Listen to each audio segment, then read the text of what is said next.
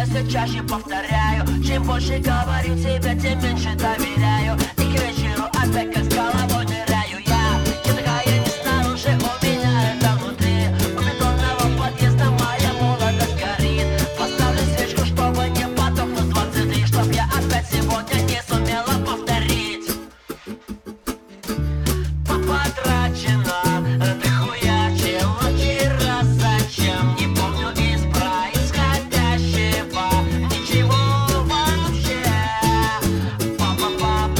Потрачено, тусовалась слишком мрачная. Мне в лечение назначили от таких вещей.